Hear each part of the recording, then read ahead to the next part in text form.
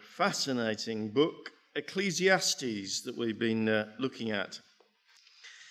And we're reading this morning on a passage which concludes really a whole section of this book called Ecclesiastes. Ecclesiastes chapter 4. You'll know something of the flavour of Ecclesiastes if you've been here for the last few weeks. And our author continues in similar vein to what he's been doing for the last few chapters.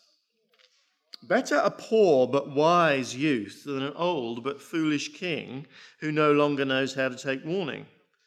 The youth may have come from prison to the kingship, or he may have been born in poverty within his kingdom. I saw that all who lived and walked under the sun followed the youth, the king's successor. There was no end to all the people who were before them. But those who came later were not pleased with the successor. This too is meaningless, a chasing after the wind.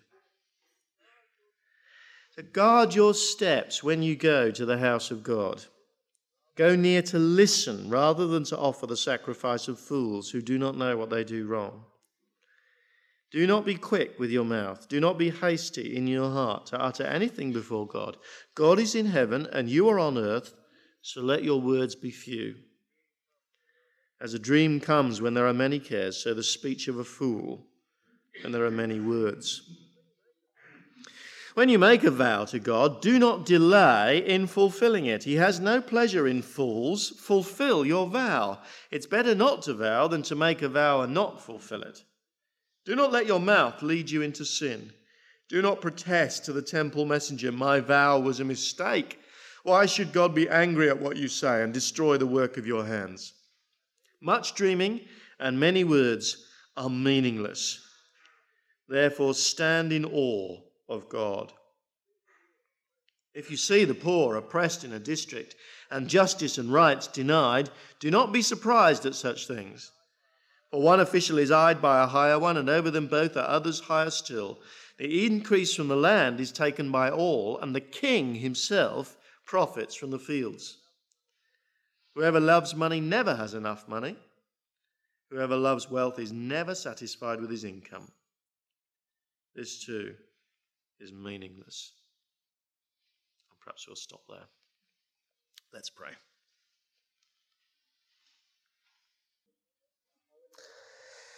Our loving Heavenly Father, we pray that you would help us to get into the mind of the teacher, to understand the things he's talking about,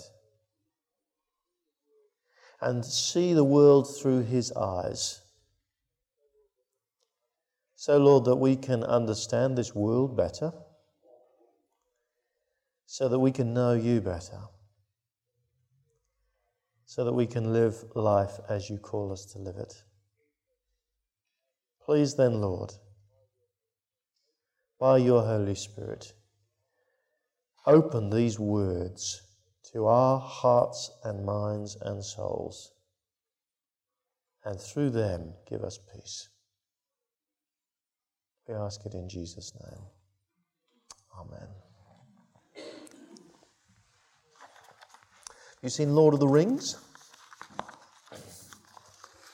Yeah, a few nods anyway. I loved it. It's a great story of good and evil. The terrifying ugliness and power of the forces of evil was very vivid, wasn't it?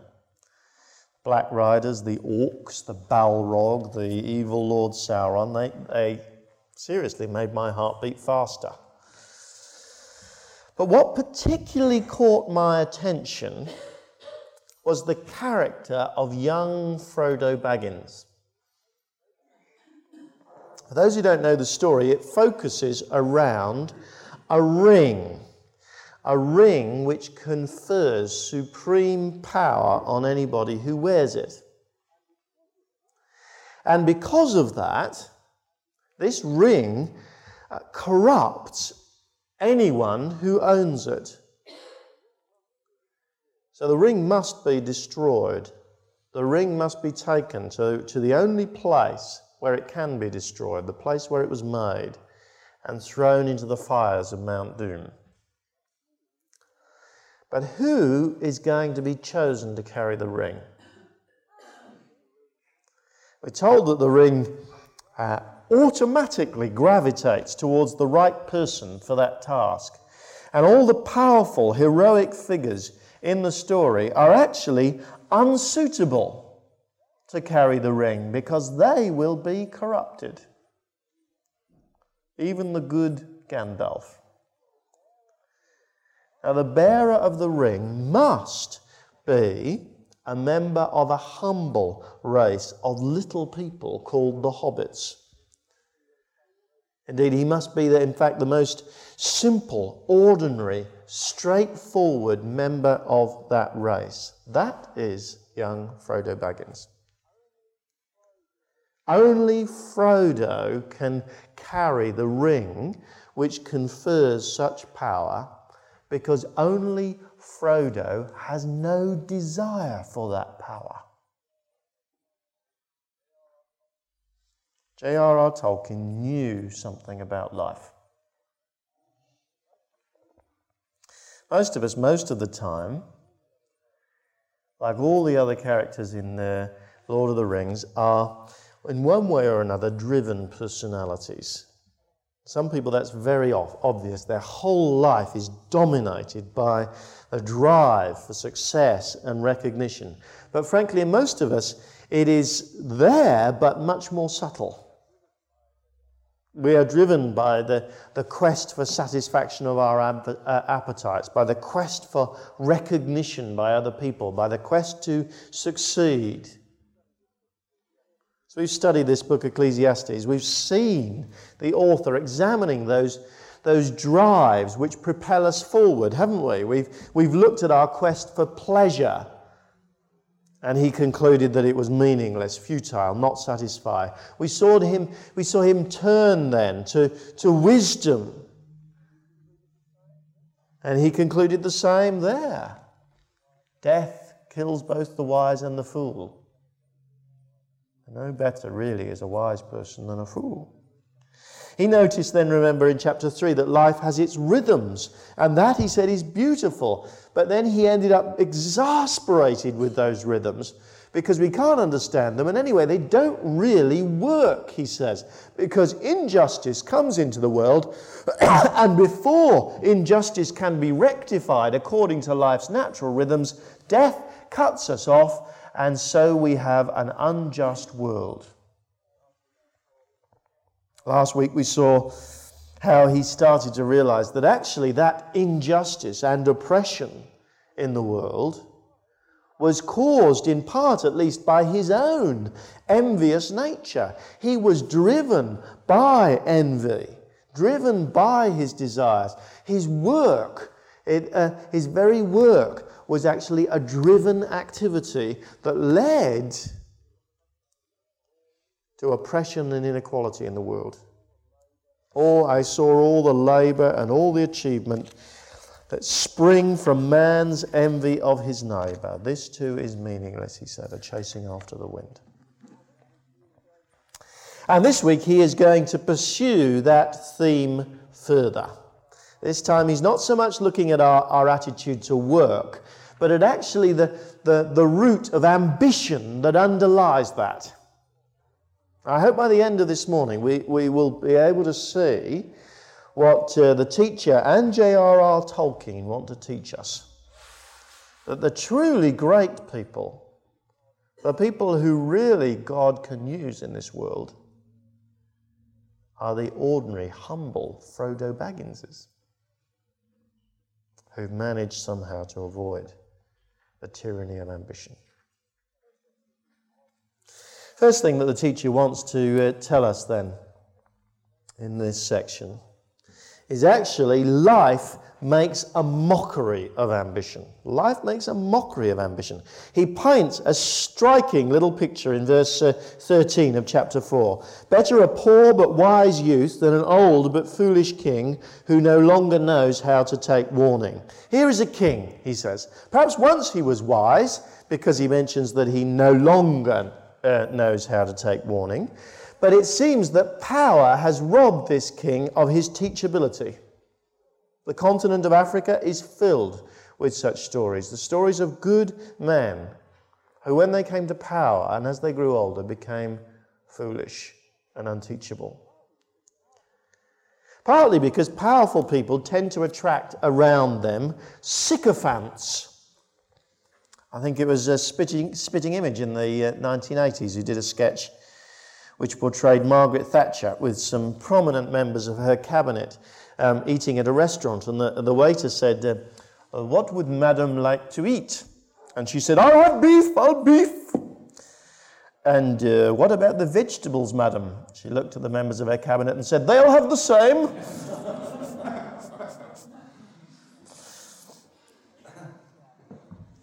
And in contrast to this king is a youth. He is poor, but he is wise. And his life, says the teacher, is infinitely to be preferred. But, he says in the next few verses, the cream always rises to the top. It's not entirely clear how these verses work, but I think this is the best interpretation of them. Verses 14 and 15 sort of gently let us in on the fact that this poor, wise youth actually becomes king. He has come to the kingship, says verse 14. He is the king's successor, says verse 15. Perhaps actually the teacher has two specific historical examples in mind when he pens verse 14. The youth may have come from prison to the kingship, or he may have been born in poverty within his kingdom. Because Joseph had risen from imprisonment to great power, and King David rose from obscurity in Israel to the royal throne. Both of them were very able young and very ambitious young men. And such young men, he says, do rise. And they do gain followings at the expense of older rulers. Verse 15. I saw that all who lived and walked under the sun followed the youth, the king's successor. But this, he says, is just part of an endless cycle. Verse 16, there was no end to all the people who were before them. And soon, he says, people will end up being fed up with their new hero, as John Major and William Hague and soon Ian Duncan Smith will tell you all too painfully. Verse 16, those who came later were not pleased with the successor. So what did all that desperate climbing to the top mean? Verse 16 again. This too is meaningless, a chasing after the wind. So one of the more ambitious men in history was Julius Caesar. In Shakespeare's play about him, his erstwhile friend Brutus stabs him. Caesar lies dead, and Brutus proclaims, ambition's debt is paid. The harder we climb, the harder we fall.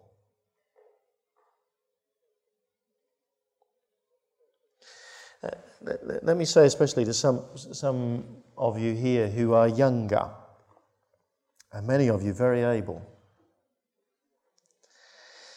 it would be a pretty safe bet to say that you will rise in your chosen careers. That's not bad at all. But let me warn you very clearly how your life will go. Life is like climbing a hill. We toil towards the top to the cheers of admirers.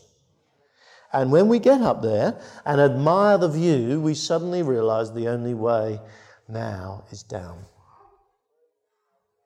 And it is amazing how quickly we move from climbing the ladder to being over the hill. Indeed, it is entirely possible that you may never get to the top at all. It was Michael Foot who famously said of a fellow politician who had not been very successful in Parliament and then had been elevated to the Lords, I think.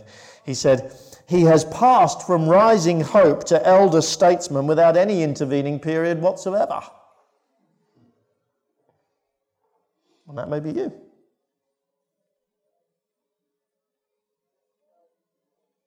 And if your self-worth your main energies, the core of your being, is bound up with the rising star of your career, and when it wanes and goes out, the darkness will be absolute.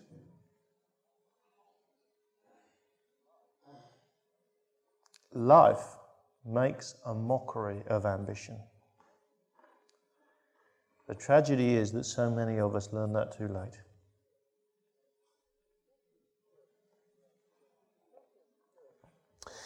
The second thing that the teacher tells us is that actually ambition ruins our relationship with God. It's not entirely clear why he moves on to talking about making sacrifices and making vows at the beginning of chapter 5. And it has to be said that as we get into Ecclesiastes chapters 6 to 11, his thinking is really quite disjointed, and we will see that. But I think there is still some connection between each successive paragraph at this stage in the book. See, the point he's trying to make is that ambitious people often are tempted as well to do a deal with God. In the teacher's day, that would have been expressed sometimes in offering extra sacrifices, or especially by making formal vows. And there's a famous case in the Bible, a case of Jephthah in the book of Judges. Jephthah vowed to God that if God gave him victory in a particular battle, then the first living thing that came out of his house would be sacrificed. And as he returned from the victory that God had given him, of course, it was his only daughter who came out to greet him. Perhaps the teacher had that in mind when he said, "Guard your steps." Ambition combined with worship is actually a horrible thing. We come to listen to God, says the teacher, not to do deals. Verse 1, guard your steps when you go to the house of God. Go near to listen rather than to offer the sacrifice of fools who do not know what they do wrong. Pagan gods are hungry for sacrifices. Pagan gods grant favours in gratitude if their worshippers feed them, he says. But the true God, the God of the Bible, does not need our sacrifices. And indeed, the fundamental thing he asks of us is that we go to listen to him.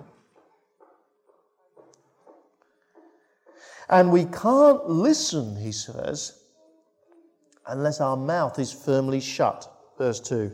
Do not be quick with your mouth. Do not be hasty in your heart to utter anything before God. God is in heaven, you are on earth, so let your words be few. And if we do make a solemn vow to God, he says, then be assured God holds us responsible for fulfilling it. Verse 4. When you make a vow to God, do not delay in fulfilling it. He has no pleasure in fools. Fulfill your vow. It's better not to vow than to make a vow and not fulfill it.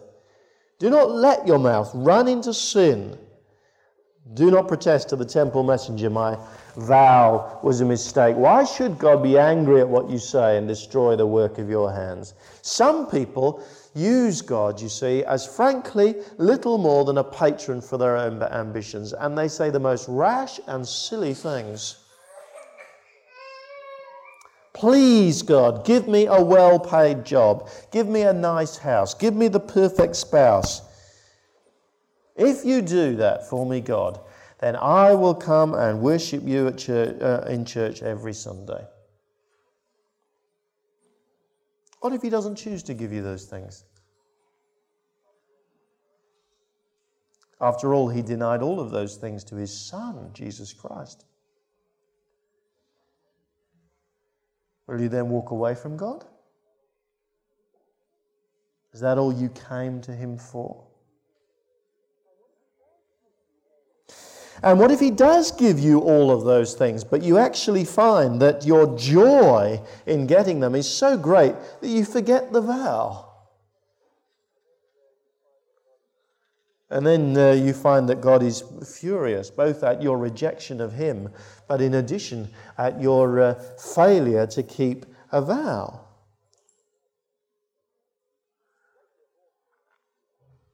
There's actually a more spiritual version of this too.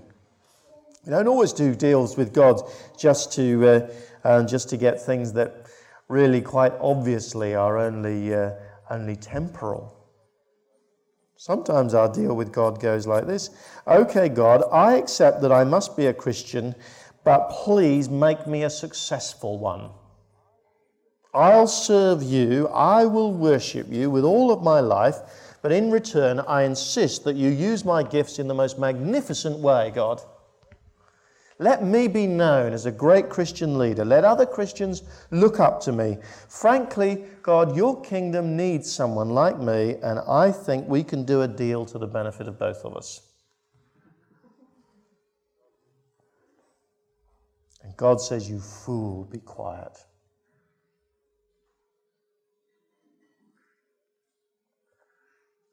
We don't come to God to do deals with him.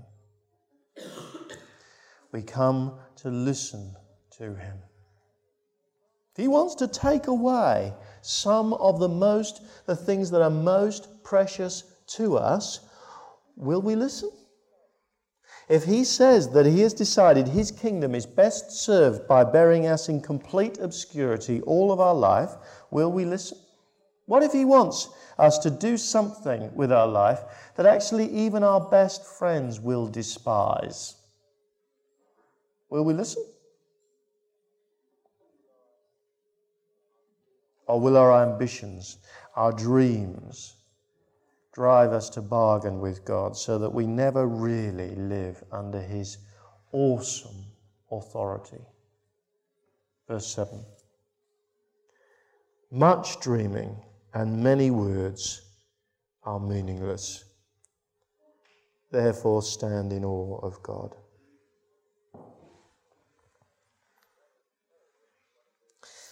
Again, let me say, one of the exciting things that we have amongst us in the church is that we have a growing number of very able and committed young Christians. Many of you especially will move around in church, in different churches, and mix in wider evangelical circles. I want to warn you that vain ambition is a terrible reality amongst evangelical Christians. There are career structures. There is much dreaming and many words. And if you are able and ambitious, it is possible to gain a reputation for yourself and never really to have listened to God. Never really to have stood in awe of God.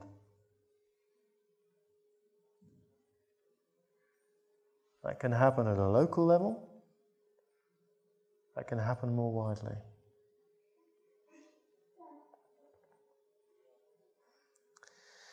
We are called to stand before the absolute Lord, who is Lord of your life and mine, and to listen only to him. He can and he will do with us whatever he wants. We can't predict it. We can't do deals with him about it. We can only say, take my life and use it in whatever way you choose to do, God. If we do anything else, we ruin our relationship with God and invite his anger. Ambition damages our relationship with God, says the teacher. Then he says,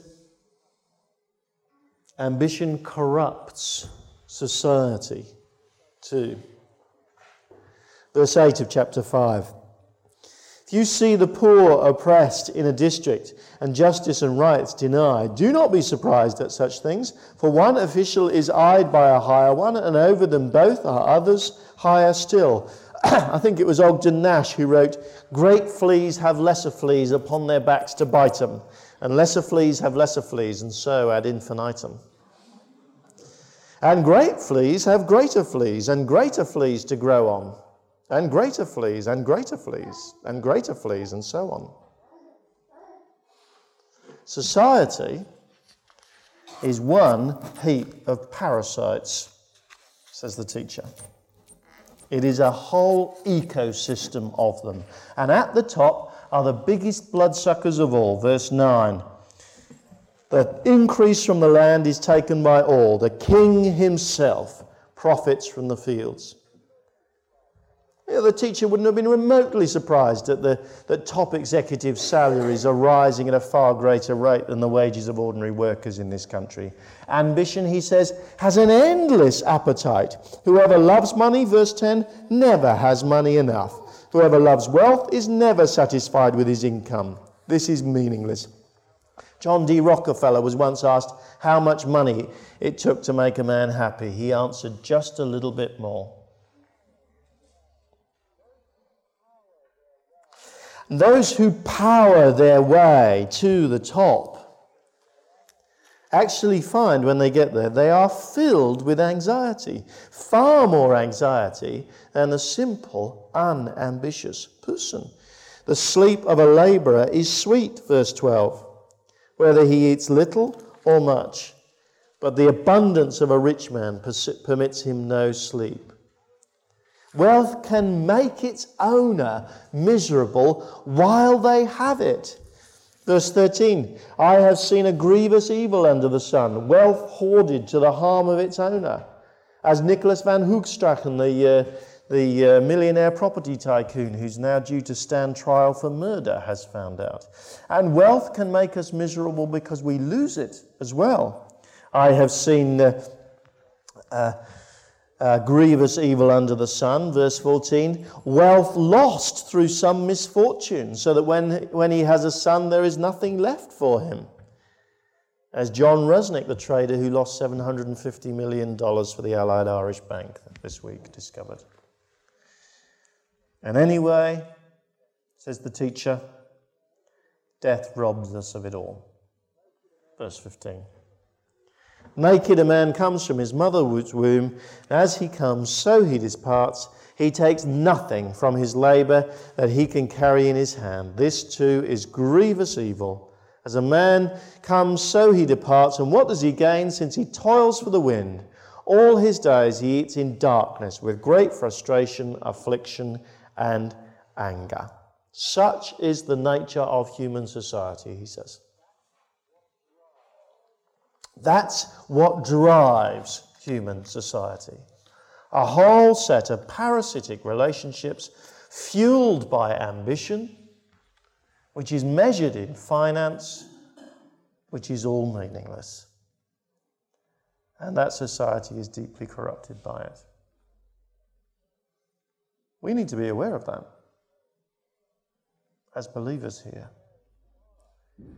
If we're going to stand aside from this habit in society, we will have to be different. We may find ourselves more often being the labourer rather than the person at the top. Because frankly, the cost of driving ourselves to the top is too great for our souls. Certainly we will have to be different, driven by different forces than the world around us.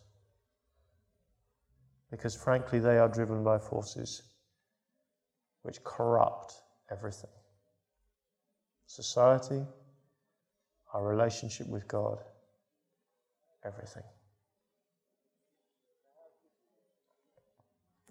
So how should we live then? If you've been following Ecclesiastes, you will know he is pursuing familiar themes that he comes back to again and again. But I think the fact that he does come back to them means that we need to hear them and think about them again and again. And he starts exploring in verse 18 of chapter 5 to chapter 6, verse 9, some of the half answers that he's beginning to get about how we should live. The first element I just want to pick out to you is that we should enjoy life as a gift. Then I realized, he said, he's had a flash of inspiration, verse 18, it is good and proper for a man to eat and drink and to find satisfaction in his toilsome labour under the sun during the few days of life God has given him, for this is his lot. Moreover, when God gives any man wealth and possessions and enables him to enjoy them, to accept his lot and be happy in his work, this is a gift of God. He seldom reflects on the days of his life because God keeps him occupied with gladness of heart. What a beautiful picture. And a picture that, up to a point, Christians should appropriate for themselves. One of his very, very important themes. Since this drive to achieve so much in the world is futile, is useless, we need to learn to live life as a gift from God. God gives us life. God gives us all that we need to live on. God gives us the career that we have, whatever it is. And we need to be satisfied in that. There is a sense in which we need to rest. What is life if full of care? We have not time to stop and stare. We need to enjoy life as a gift. Life, in the end, is not something that we are to go out and grab for ourselves. A lot of commentators that say that one of the themes of Ecclesiastes is what they say, carpe diem, seize the day. I think he's saying exactly the opposite. He's saying receive the day as a gift from God and be satisfied. So you want to be rich? Why? You want to be successful? Why? You want a better paid job? Why? Why on earth do you want those? The sunshine that was shining on us today as we came to church was absolutely free. I wonder whether Will, the pop idol, is actually, despite all the riches that he's going to get, going to be more happy than the blackbird that was singing in my garden this morning. I wonder whether he can sing any better as well. I wonder whether, in fact, one of the most important elements of our witness as Christian will be, in fact, to discover contentment. 1 Thessalonians 4, verse 11 says, make it your ambition. Christians should have an ambition. Make it your ambition to lead a quiet life, to mind your own business, and to work with your hands, just as we told you. Receive life as a gift. But then the second conclusion that we need to come to is, in many senses, the complete opposite of what the teacher comes to. We need to come to the conclusion, look forward to heaven. Sadly, the teacher doesn't quite get that far. From extolling the good life as a gift at the end of chapter 5, he then again, as has happened again and again, plunges back into the trials and injustices of this world. He's saying at the end of chapter 5 about enjoying the good things God gives and seldom having enough time to think because we're occupied with gladness of heart. And then he says in chapter 6, verse 1, I've seen another evil under the sun. It weighs heavily on me. God gives a man wealth, possessions, and honor so that he lacks nothing in his heart desires, but God does not enable him to enjoy them. And a stranger enjoys them instead. This is meaningless, a grievous evil. And once again, as we've seen before, his conclusion about life is incredibly dark. Verse 3, a man may have 100 children and live many years, no matter how long he lives. If he cannot enjoy his prosperity and does not receive proper burial, I say, a stillborn child is better off than he. It comes without meaning, it departs in darkness. In darkness its name is shrouded. Though it never saw the sun or knew anything, it has more rest than does that man, even if he lives 1,000 years twice over, but fails to enjoy his prosperity. Do not all go to the same place?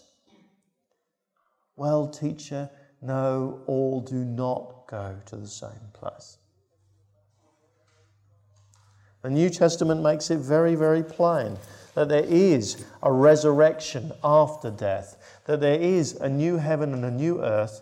There is the prospect for those who have faith in Jesus Christ to enjoy an eternity of satisfaction.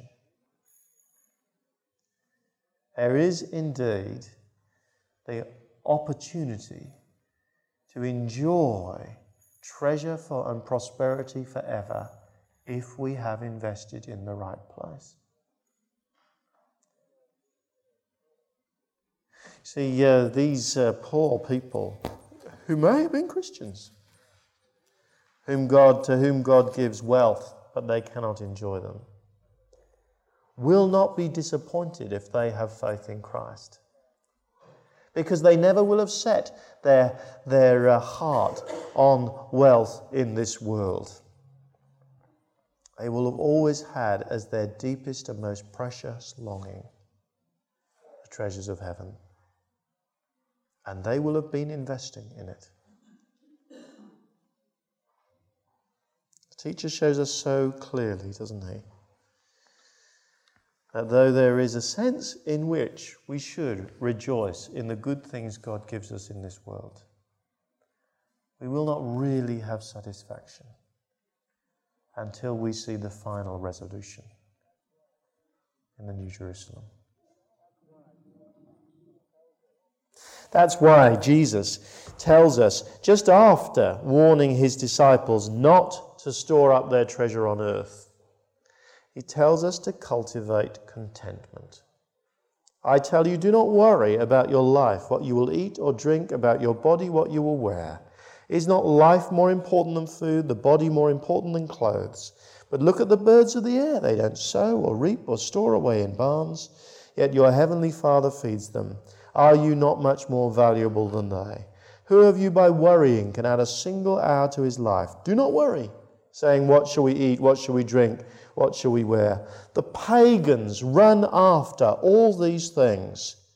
Your heavenly Father knows that you need them. Seek first his kingdom and his righteousness, and all these things will be given to you as well. God will look after us well enough in this world without running after this world. If we seek first his kingdom, if we invest in eternity, and he will keep us content now and rejoicing forever. People who live like that are actually incredibly useful to God. They are like that little character Frodo Baggins. They are the only ones whom God actually will entrust the great task of building his kingdom to. Let's pray.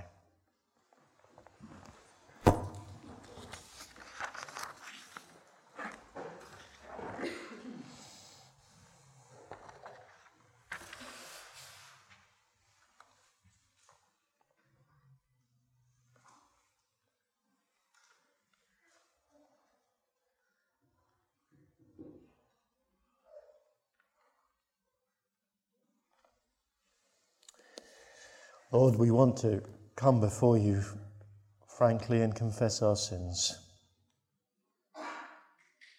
We are driven people, driven by the wrong motivations. And we know how futile that is. We know how that actually alienates us from you. But still we do it, Lord. We take a moment to confess before you now.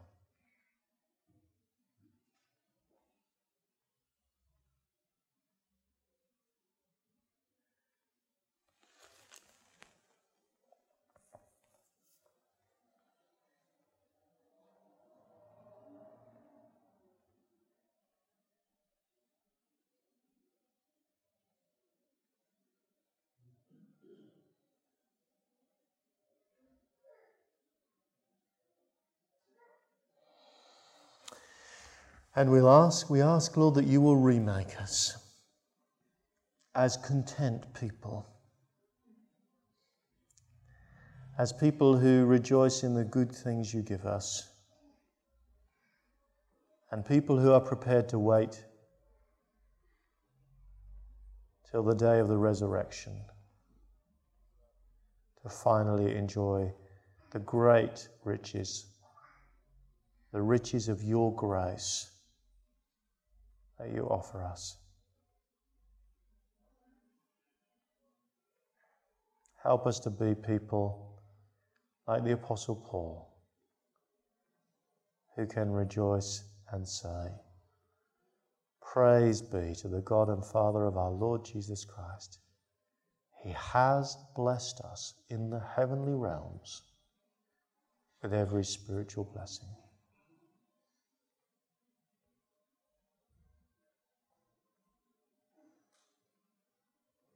Amen.